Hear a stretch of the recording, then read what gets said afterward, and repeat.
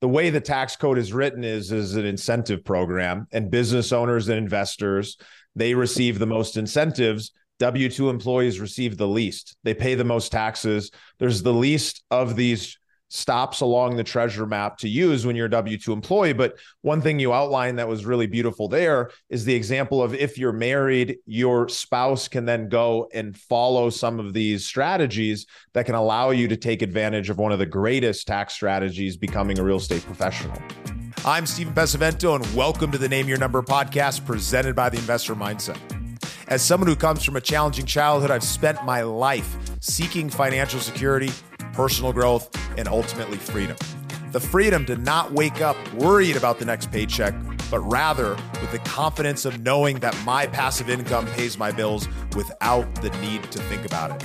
When you name your number that you'll earn passively, that creates your ultimate quality of life, then I believe you've achieved real freedom. Welcome to my show. It's time to name your number. Stay professional. Welcome back to the Name Your Number show presented by the Investor Mindset. I'm Stephen Pesavento, and I'm excited. I've got David Perez in the studio. How you doing today, David? Good, man. How are you? I'm doing great. I'm excited to get into it with you. I know you've helped a lot of people save a ton of money on taxes. You've built a heck of a life, and we're going to talk a lot about both of those things today. So if you're ready to get into it, I'd love to start off by talking a little bit about what was one of the first things that you named, one of the first targets that you went after when it came to kind of creating this life and going after doing something different than what most people are doing out in the world? Well, I think it all started back when I was a kid. For the sake of the story is, when I was born a little different. I was born to a mom who was 17 years old, and she had me. I was born a little different. Doctor said I was going to be different, and he was right. So I was born to two Hispanic parents, but I obviously don't look Hispanic. And that's because I was born with a condition called albinism, which means I lack pigmentation in my eyes and my skin. And so the doctor literally told my parents, or my mom at the time, hey, this is going to be a special kid. And he meant it. And so they treated me special all my life. In fact, I was in special ed classes. I was riding the little bus. I was the kid that was given extra time. I didn't go out on the playground when I was a kid because I'd get sunburned. I didn't play any sports. I was very coddled and sheltered. I was made fun of by the kids. It was I'm not going to say I had a bad life. I would just say that I had a life that was very restricted and very coddled. And so, growing up, I didn't necessarily know what I was going to do because I really didn't have a lot of aspirations. Because, when you're really taken care of, if you will, you really don't think big, because the truth is there's no real reason. If you know that you don't really have to worry about a lot of things, life is not so hard. And even though my parents weren't rich, they couldn't give me everything. I didn't have a bad life, but I guess it was in my mid-teens. It was around 16 years old, actually. I come home from school one day, and there is two men sitting down at a table. Now, I didn't reference this, but my mom could not raise me. She was 17 years old. So she actually asked my grandparents, which are my parents, which I call my parents today, who raised me. And so they were sitting down with my parents, two men in suits. And those two men look over at me and they say, my mom and dad say, sit down. And I sit down, and they ask me a bunch of questions. And they were asking me a lot of questions as it relates to my health and my medical condition and all these things. And so after they were done, I said, what's this all about? And they said, this is for life insurance. And so, at the time at 16 years old, I'm like, what do I need life insurance for? Right? Like, am I going to die is what I thought. And, so I just left it at that. I went to my bedroom later on. I come out of the bedroom to go eat dinner, and I look at my mom and I said, Mom, what's going on here? And she says, hey, son, I just want you to know, me and your dad want to make sure that if anything ever happened to us, that somebody would be able to take care of you and they would have something to rely on. And at that time, my mom wasn't trying to disrespect me, but what she was saying to me is that, I was going to need somebody to take care of me all my life. And it was an eye opener for me, because I never felt that I was, incapable or that I was disabled. I never felt that in my life. But at that moment, what she was verifying for me is that maybe that's not how I was seen. And so from that moment forward, like literally that day forward, I said, that's not it. That's not going to be me. I'm going to have to be independent. Like that is my goal, independence. Now, people may take it in so many ways, meaning independence can mean a lot of things to a lot of people. But for me, it meant never having to rely on someone ever again. And ever since that day, all I've done is aspire to develop and build something that's my own. So it didn't matter in what way. I kind of was a rebel after that in some respects. I did what I wanted when I wanted. My parents, I mean, I wasn't disrespectful to them, but I was just trying to become independent in every way I could. And that eventually translated into business and translated into life. And today my goal is to think independently, to be independent, to never rely on anyone else for the sake of money or anything. I mean, obviously I rely on people by asking them to guide me in different directions, but I don't want to be a dependent of that. I want to be able to make decisions on my own and decide my own fate, my own way. So that's really why I've got what I got today, is because it stemmed from me not ever wanting to allow somebody to take care of me again. Well, it's amazing how, like, an experience like that, you get this message, and you receive that message, and you could have easily received it and made a decision and a belief that you weren't enough, nobody believed in you, and you could have gone down that path and become a victim. But instead, you looked at that and you said, hey, well, I'm going to take this into my own hands. I'm going to find a way, a path towards becoming somebody that I'm proud of. And it's clear that that was a really powerful moment, because I think a lot of people, they receive those kind of messages every day. And you have that moment to decide, is this something that I'm going to use as an excuse, or am I going to use this as the reason that I'm going to have the life that I want to have? Yeah, because of, right? That's what I like to think of. Because of that, this is what I've decided to do. And I think that everybody, by the way, has those moments.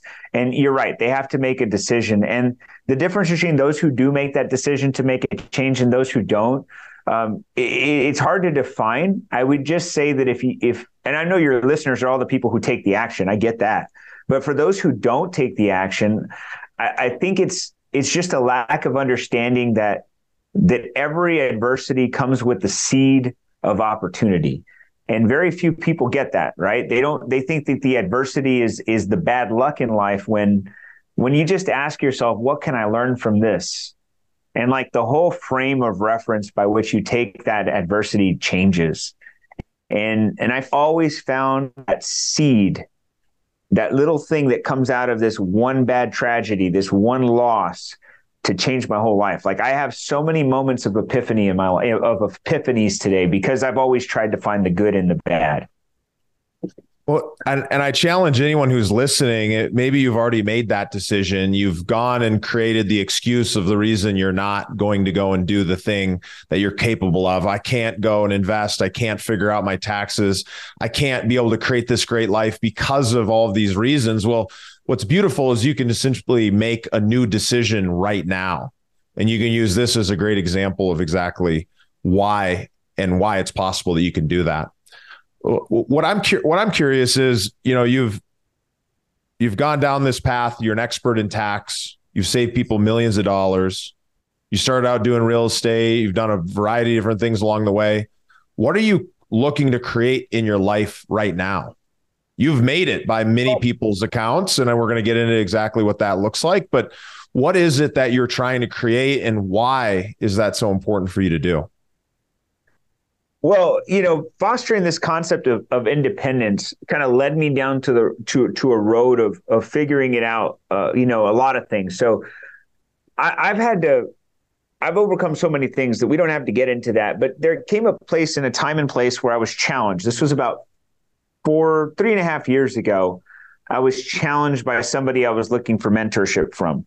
And the challenge was, hey, it sounds like you have a story, right? You've got a story in you. Like everybody's got a song to sing and a story to bring to the world, right? Like we all have something in our past that could benefit the future people that you encounter.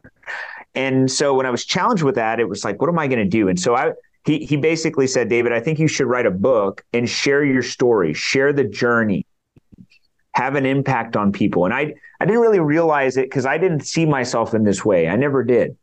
And with that challenge in mind, I really took it personally to figure out a way to impact people. And so that's kind of how I came to the first book, which is Building Your Own Economy, which was the concept of saying that I don't want to be impacted by anything outside of me. I want to be the person that impacts me. right? Like I want to be the guy that impacts myself. I want to take complete control and responsibility for whatever outcome comes my way. And I want to make sure that I take that responsibility to the highest levels in every form. Now, when I made that decision that I was going to write this book, I didn't know I had the book in me. I wrote the book. And then it came to me to say, hey, what am I going to do with this book and this concept and the idea of building your own economy? And that's when I realized that my goal or my mission, which is getting clearer every day, is I want to help and impact the world in a positive way. Like I want to leave a mark on it. I don't want to leave this world and just people forget who I was. I want to say that I came into the world and I left it better than I found it, and that God didn't decide to put me here for no reason, right? So the goal today now is to have an impact. Like I have a goal to impact 5 million people, keep and grow their money, right? Keep and grow it. And that means really, how do I keep it from Uncle Sam, from taxes, from lawsuits, from litigations, from the bad people, the bad partnerships, the bad relationships, the bad businesses? How do we do that? And then how do we then use that money to grow it somehow, right? Because the majority of people today allow other people to invest their money, right? They surrender their ability to actually build something for themselves to someone else. And by the way, that's not to say that we shouldn't have advisors or partners or people in our corner. However, I think that if you are going to give or surrender anything to anyone else, you should at least know what they're doing, right? It's kind of like, I like to analogize it this way. Like I'm a big giver of to charity, and I believe in contribution, right? If I have the means, I should be able to do that. And so whenever I contribute to something, my only ask is always to say, I want to know where it goes, right? Because the point is I'm going to be a steward of my own money. I'm going to be a steward of my life. And that steward, I've got to know you're going to be a good steward with my money. You know, you've got to show me in expecting. So like, for an example, I know you do big deals, right? As an investor, if I was alongside you, I would say, hey man, here's, 500K, but I'm going to expect some, reporting along the way. I'm going to expect some things, which I know you do really well. And so I want to have an impact on people so that they can be that person and say, you know what? I want to give my money or invest alongside Steven, and I want him to be able to take care of me and help me get to the next level, but I have to understand it. So keeping that money from things that you don't want it to go to, and then investing that money to something, and that could be yourself as well. And so my goal is to impact 5 million people. That's my journey, and I'm going to continue to do that till I die. There's 3 things that I think were really powerful I want to underline here. And it's something that you talked about when it comes to your vision and your mission, and that it's getting clearer every single day. Because I know a lot of people are kind of in the dark. They're in the haze. They're not exactly sure what they're going after. They're not sure what their purpose is. They're not sure how to get there, and they feel lost. And even people who are making a ton of money, like a lot of the folks who are listening and our clients, and that lack of clarity leads to even more fear. And when you have that fear, you end up surrendering your decision to somebody else. But as you mentioned, the process of getting clear it's a journey. And it's every single day you're asking yourself a new set of questions to start becoming more clear on what it is that you're going after. And then using strategies like investing in funds, like understanding how to save more money on your taxes. And as you gain more knowledge, you have less fear, and you start being in a position to take control where you're not reliant on other people. Yes, you've got great advisors. It's critical that you have good people in your corner. But I think it's so key to know how to get past that point of fear so that you know who to trust and you have enough knowledge to select the right people to have in your corner. That's right, man. I think the key indicator of someone's success is their willingness to understand what it is that they're going to do, not willing to have to always do the work, not willing to always have to get your hands dirty, but you have to understand what's happening, right? Like I do real estate on a single family level or a multifamily level. If I get into a fund, if I do a syndication, I'm not going to blindly do it. Like it does not make sense to me. I mean, I think we should all have some fundamental understanding of it. And then that's what my goal is, to help people understand those things. Because if they understand them, then they make better decisions. They make more decisions. I can't guarantee success, but I can tell you that it's better than if you didn't know shit, right? So yeah, that's my goal. Every single day. It's so key. And it's surprising to me actually how many people have invested with us, who've invested with other people that I've met along the way, and they lack that knowledge and understanding, and they're really going on faith. And faith is a beautiful thing as long as your faith is in the right people. And, we're holding a workshop shortly here in Denver. We're going to be kind of talking through some of this stuff. We do some training online, but the reason I took the time to put that information together is because so many people are lacking that knowledge. And once you have the knowledge, once you're clear on how these things work, you get so much more confidence. So I want to kind of do a little side quest here because we're talking about advisors. We're talking about having the right people in your corner. And obviously you're one of those right people when it comes to tax. How do people go about getting enough knowledge to go and actually select the right tax people? Because I'll give you an example. I've been in business for, over a decade. I've worked with some great CPAs. I've worked with some terrible ones. And I've learned along the way that somebody preparing your tax form is very different than a tax strategist. And yet there is often a fear of taking advantage of this treasure map that the IRS and the Congress put together that indicates how you can actually do what the government wants you to do to save money on taxes. But there's a fear of following it because the consequences are so big. So David, how do people go about knowing enough so they can select the right advisor when it comes to making these tax decisions so that they're not paying all the money, but they're also not in fear of what negative things could come from making a bad decision? Well, first and foremost, knowing the delineation is very important, which you articulated really well, which is most people go to a tax preparer, even though they may be designated a CPA or an enrolled agent or some sort of professional designation. The vast majority of tax professionals today are just data entry folks.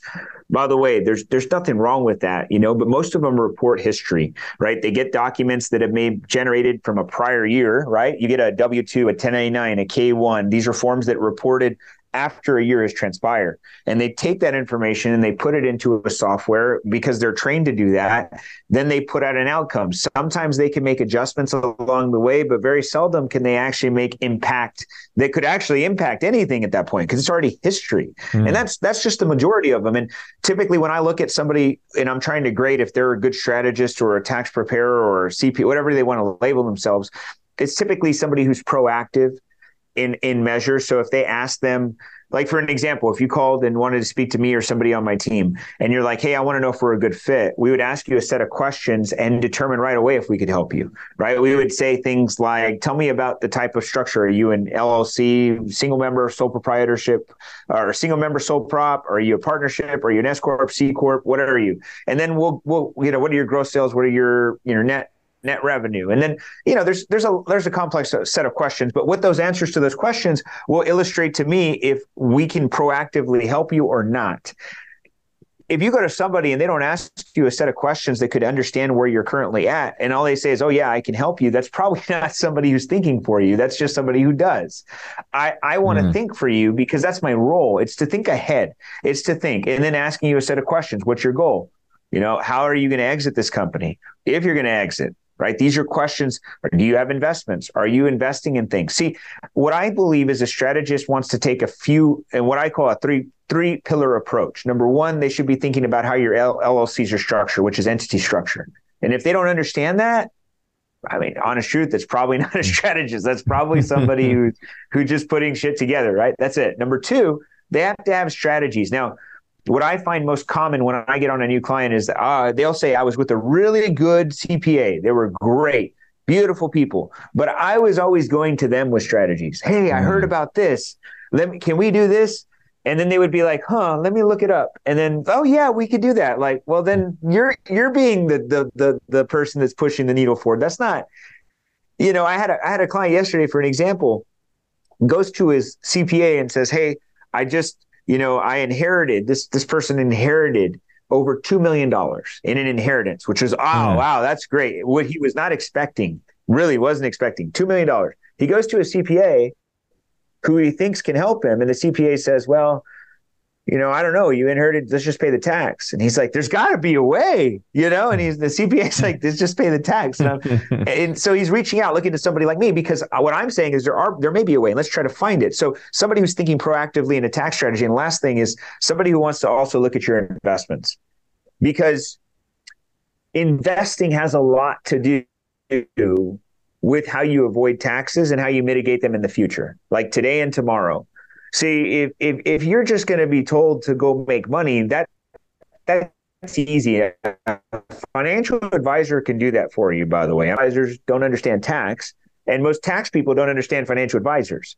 So if you don't have somebody who understands both perspectives, the majority of the time you're going to be putting your money into a tax deferred vehicle so that one day when you're 60 something freaking years old and you take out all the money, and who knows what the tax rate will be at that point, you'll pay all those taxes.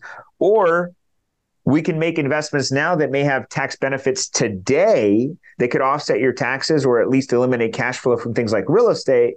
And we can be proactive in nature because the time value of money is very important, as you know, right? We don't want to, in investing, maybe we can say we want the returns in 20 years. That's cute, right? And everything.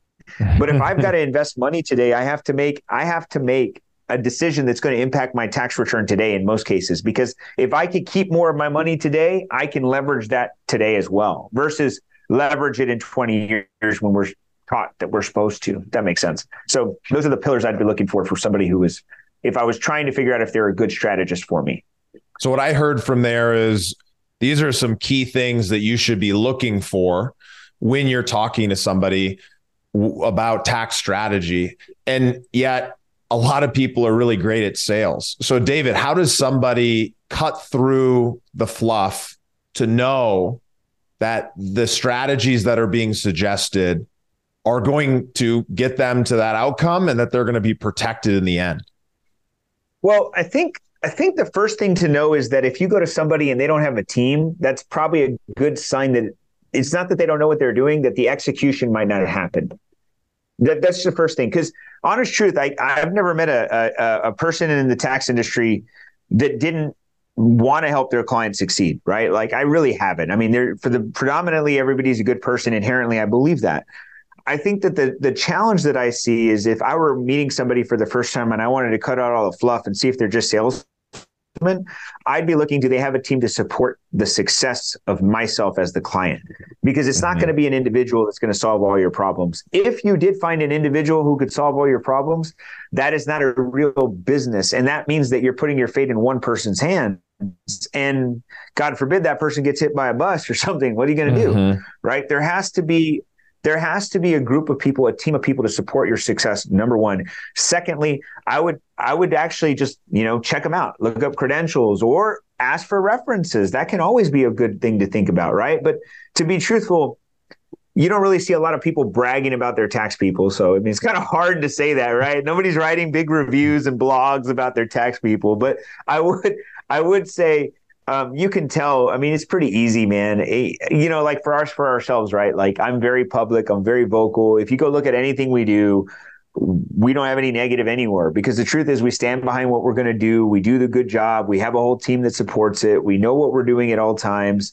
It's hard for me to articulate what somebody wouldn't be doing right. I just know I see a lot of professionals out there claiming to be strategists, but they have no team. And that scares me because knowing what I have to do for our clients every single day, it's not a single man job or woman job. It's a whole team. Yeah, it's super, super key. I've talked to folks on the investing side who are like, hey, Steven, I want to be able to reach you at any given time. And the answer is you can't, right? Because we've got a team and the team is there to support and everybody has a role.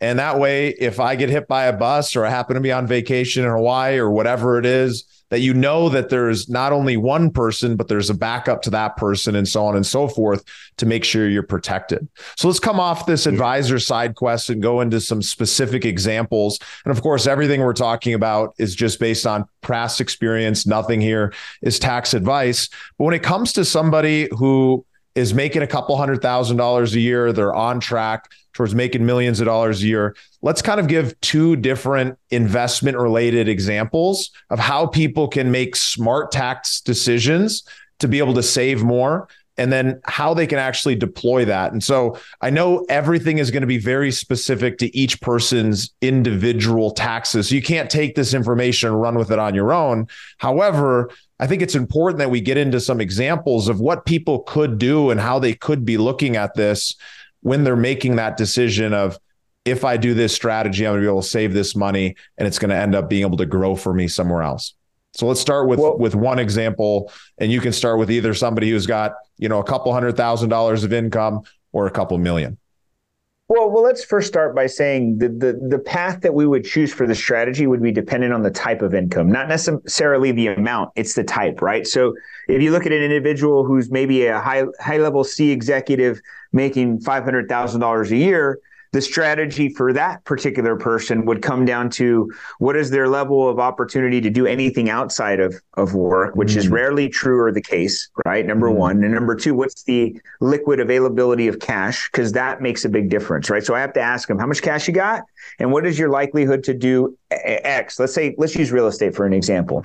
Now, if it's somebody who, let's say, has $250,000 ready to go into some sort of investment strategy, but they want to make sure not only to get a return on their investment, but also to get some tax saving benefits, I would primarily say, okay, let's start with real estate. Are you interested in real estate? And if they say yes, then it's like, okay, this is where we start.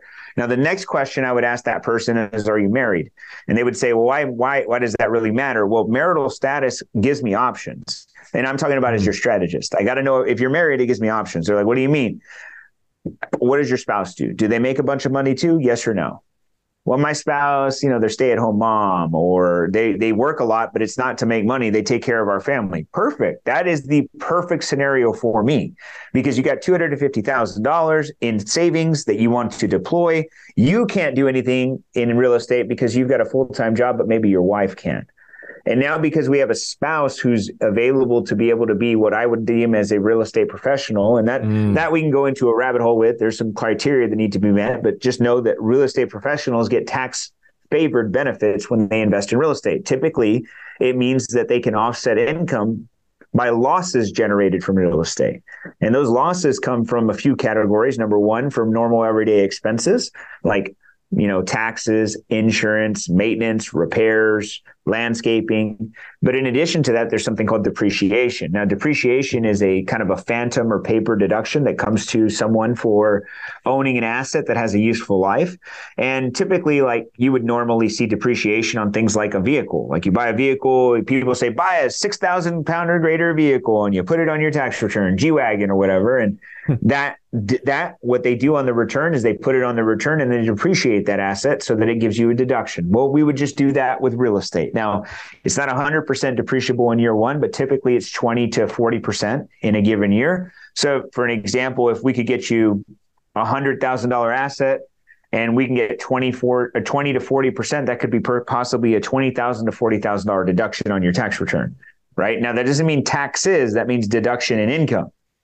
And you could do this for many assets, right? We could do it for $1 million asset, $100,000 asset, or $500,000 asset. But if I were talking to somebody who has a $500,000 income, has 250 in savings, has a spouse that isn't necessarily working in any business particularly, this is a strategy I'd be talking to them about. Now, doesn't mean that's the only strategy, right? But it means this is the main one, because it gives me four things when I do this. It gives me, number one, when I buy a piece of real estate, I'm going to acquire it, and that is going to build wealth because that is an asset that typically appreciates. Number two, it's going to give me equity. What I mean by equity is every time that tenant that I lease it to is going to pay the mortgage for me, it builds equity. Number three, could possibly distribute cash flow based on the number of dollars that I receive, in addition or in excess of what I would actually make from mortgage payment and so on and so forth. And number four rather, is going to be the tax benefits, which is going to offset my taxes.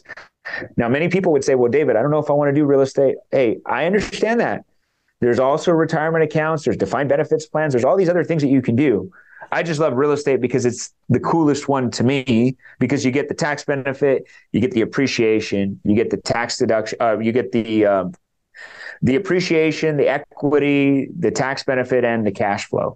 So I think about this all the time when I talk to somebody, and if it was a business owner, by the way, and well, does that all make sense first before I continue? Yeah, let's pause there before we go into the business owner, because it's really important to understand that the way the tax code is written is an incentive program, and business owners and investors, they receive the most incentives. W-2 employees receive the least. They pay the most taxes. There's the least of these stops along the treasure map to use when you're a W-2 employee. But one thing you outlined that was really beautiful there is the example of if you're married, your spouse can then go and follow some of these strategies that can allow you to take advantage of one of the greatest tax strategies, becoming a real estate professional.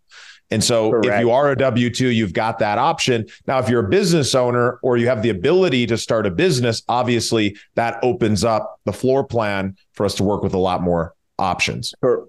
Correct. Now, by the way, even if your spouse was working and you were both working, you're both high income earners, there are still real estate investing strategies. Well, I guess first off, and just for the sake of the rental strategy and some of these, there's the short term, but also I think what most people neglect is, even when you invest in real estate, sometimes, or actually every time you invest in real estate, there are tax benefits. You may just not see them immediately. And maybe you may not even see them or miss them, because when you even with normal depreciation, without having to accelerate it, that typically is in a single family 27.5. That includes multifamily, and 39 on commercial. So what you do is you get the purchase price of the property that you purchased it at, subtract the land value, and either if it's commercial, divided by 39. If it's residential, you divide it by 27.5. And that could be for multifamily, even if it's 150 units. So you just divide it by 27.5. That becomes a deduction every year if you just normally depreciate an asset, okay, like real estate. So if that number that you get to depreciate just normally plus everyday expenses exceeds the cash flow from the property, the payments, then there is tax-free cash flow. You don't pay taxes on the income from the property. It may not impact your return, meaning you may normally just pay what you've always paid. You may maybe even owe less, who knows? But the point being is that cash flow that came from there is tax-free, which is a tax savings strategy, because I don't have to pay taxes on the cash flow. Many people miss that. So one example for you, Stephen, is that the investors that may join into a fund, they sometimes or almost always go into a limited capacity, which means they are just generally coming into the fund to get a return. And if the asset that they're investing in, primarily, if the fund's goal is to invest in real estate, there may be some tax favored benefits that come and apply to them because they're members of this fund. Now, those tax benefits may not offset any income for them. They actually probably wouldn't, meaning they're going to get a $200,000 loss on a K1. They're like, yeah, I'm going to go put it on my tax return. They put it on the return and nothing happens. And they're like, what the? That happens all the time. That may piss some people off, but when the fund or the investment, the syndication starts spitting out, let's call it 6-8% annualized returns, let's call it that. Or when the investment is sold and then there's an exit for everybody in the transaction, the gain from that transaction can be offset by the depreciation. The profits from the cash flow get offset by depreciation. So you don't actually pay any freaking taxes on the money you make. So even if you don't see the immediate tax benefits, there are still benefits that very few people will talk about, because they're like, oh, I didn't get to lose all my money this year in taxes. Well, not everybody gets to do that. You can always live with the tax-free cash flow, which you'll never really think about unless you're really intentional about it. Does that make sense? Yeah, it makes a lot of sense. And just as we kind of wrap up on this concept, for the business owner who's making $1 million a year, they're not a real estate professional, they don't have the ability to be one, what kind of strategies could they look at that would allow them to pay less in taxes and be able to make some more of those kind of investment decisions? Correct. So first things first, if they wanted to get in real estate, there's always the short-term rental loophole, which you can look up. It's very common. Buying a short-term rental, using it for the year that we're in, like 2023, then having a change of opinion in 2024 and converting it into a long-term or a mid-term rental, that could happen, and accelerate the depreciation just as if you were a real estate professional. But other than that, there are other strategies. Now, I can illustrate a few, but just so y'all know, in strategy in itself, we're not trying to knock it out of the park with every strategy. The point is to have a bunch of base hits that would allow us to get on the field, to get onto the, to a base, to eventually score. The problem that most people face is that they want to knock it out of the park with one strategy. It's a lot of little strategies. It's a lot of little things. It's forming an S corp so that you can avoid the the self-employment tax, and then get ordinary tax. By the way, when you do that, you have to be careful, because when you're an S corp, then there's other things that are consequential, right? You've got to get on payroll, and then you've got to make sure that you have annual filings, and then there's a few things. But S corp's a great way to start, right? Then when you're an S corp, you need to realize, do I have children? Sure. Okay. Then we start a family management company. And now, do you have children? How old are they? Let's pay those children through your family management company. Let's have a board of directors so that we can actually get compensated for our Disney trips by our company, right? Then if I have a partnership, for an example, with another company, I just state true partnership, and I pass the savings by giving ownership of my new partnership for my S corp. So all my profits from my partnership flow to my S corp. But in addition to that, there's all the things that people talk about, right? The Augusta rule of renting your house, the home office deduction, an accountable reimbursement plan, HSAs and HRAs, and all these little things that equal, 5,000 here, 3,000 there, 7,000 here, 10,000 there. So yes, if these things may be little to some people, if you're a millionaire, right? You're making $2 million a year and your tax liability is $700,000. I may not be able to chop it down to zero, but what if I could chop it down to 500 versus 700? It may still sound like a lot of money, but 200K is a good amount of money to save. And it comes from a lot of little things, contributing to some retirement accounts, which I believe. And by the way, very, very few people talk about it, because most entrepreneurs don't want to be in retirement accounts. But when you can actually fund those things at a maximum level, and after 1 or 2 years have enough money in there to self-direct, if you're not familiar with that term, self-directing is a great way to get into real estate. It's a no-brainer. You get the tax benefits, you get the cash into a savings account, you get to use the cash from the savings account to buy real estate. I think it's a great benefit. Very few people talk about that. But so I illustrate one strategy to knock it out of the park, but there's a lot of them that would work for somebody who makes a ton of money. Well, I think the key thing to understand and to really underline what you're talking about is that it's about these little small wins that add up to big wins. And I think the other important thing to recognize is that it's not a January 1st decision. All of these tax strategy things, majority of them, they need to be done in advance. You need to be making these strategic decisions on your entity structure up front. You need to be working with the right type of experts to be able to do that. So we've got one last question to wrap up on here. David, how can people get in touch with you or follow along with some of the lessons that you're sharing? Awesome. Well, first off, I give a lot of free content away. You can follow me on any social media channel at IAM. So I am David A. Don't forget the A, Perez. So you can find me on any social media channel. I give away a lot of content, even on YouTube or TikToks, all those things. So I'll be honest, it's completely free. You'll notice that I'm probably one of the only persons out there that doesn't say, hey, call me, get my, DM me, get on my calendar. I don't do any of that. To be truthful, my goal is to impact 5 million people. However, if you do feel like maybe we could work together and you feel like there's something here to be talked about, you can schedule a free discovery call by visiting our website, taxplanexperts.com, taxplanexperts.com. And you can schedule a free discovery call with somebody on my team and determine if we're a good fit to work together. We are still taking clients. We won't be taking them very much longer, because as we get closer to the end of the year, it's harder to help somebody. People think that I'm some sort of magician when it comes to December 25th, but I just can't help you at that point. So you hit something very, very spot on. Tax planning is it's not a one-time occurrence. It is an annual, monthly, recurring opportunity to find ways to mitigate your taxes. Yeah, so powerful. And I couldn't recommend enough that you go out and find a tax strategist. If David sounds like the kind of guy you want to work with, I definitely believe that he's got strategies that can help you make a big difference in your life, in your business, and on your path towards financial freedom. So as we wrap up on this, it was great talking with you, David. We're going to have you back to dive into some more specifics on a future episode. But what advice would you give to those folks who are on that path towards financial freedom? They're working towards creating their dream life. They've got the vision. They know they want to be living that quality of life that they believe is possible, but yet they have this hesitation, this fear. What advice would you give to those folks as we wrap up?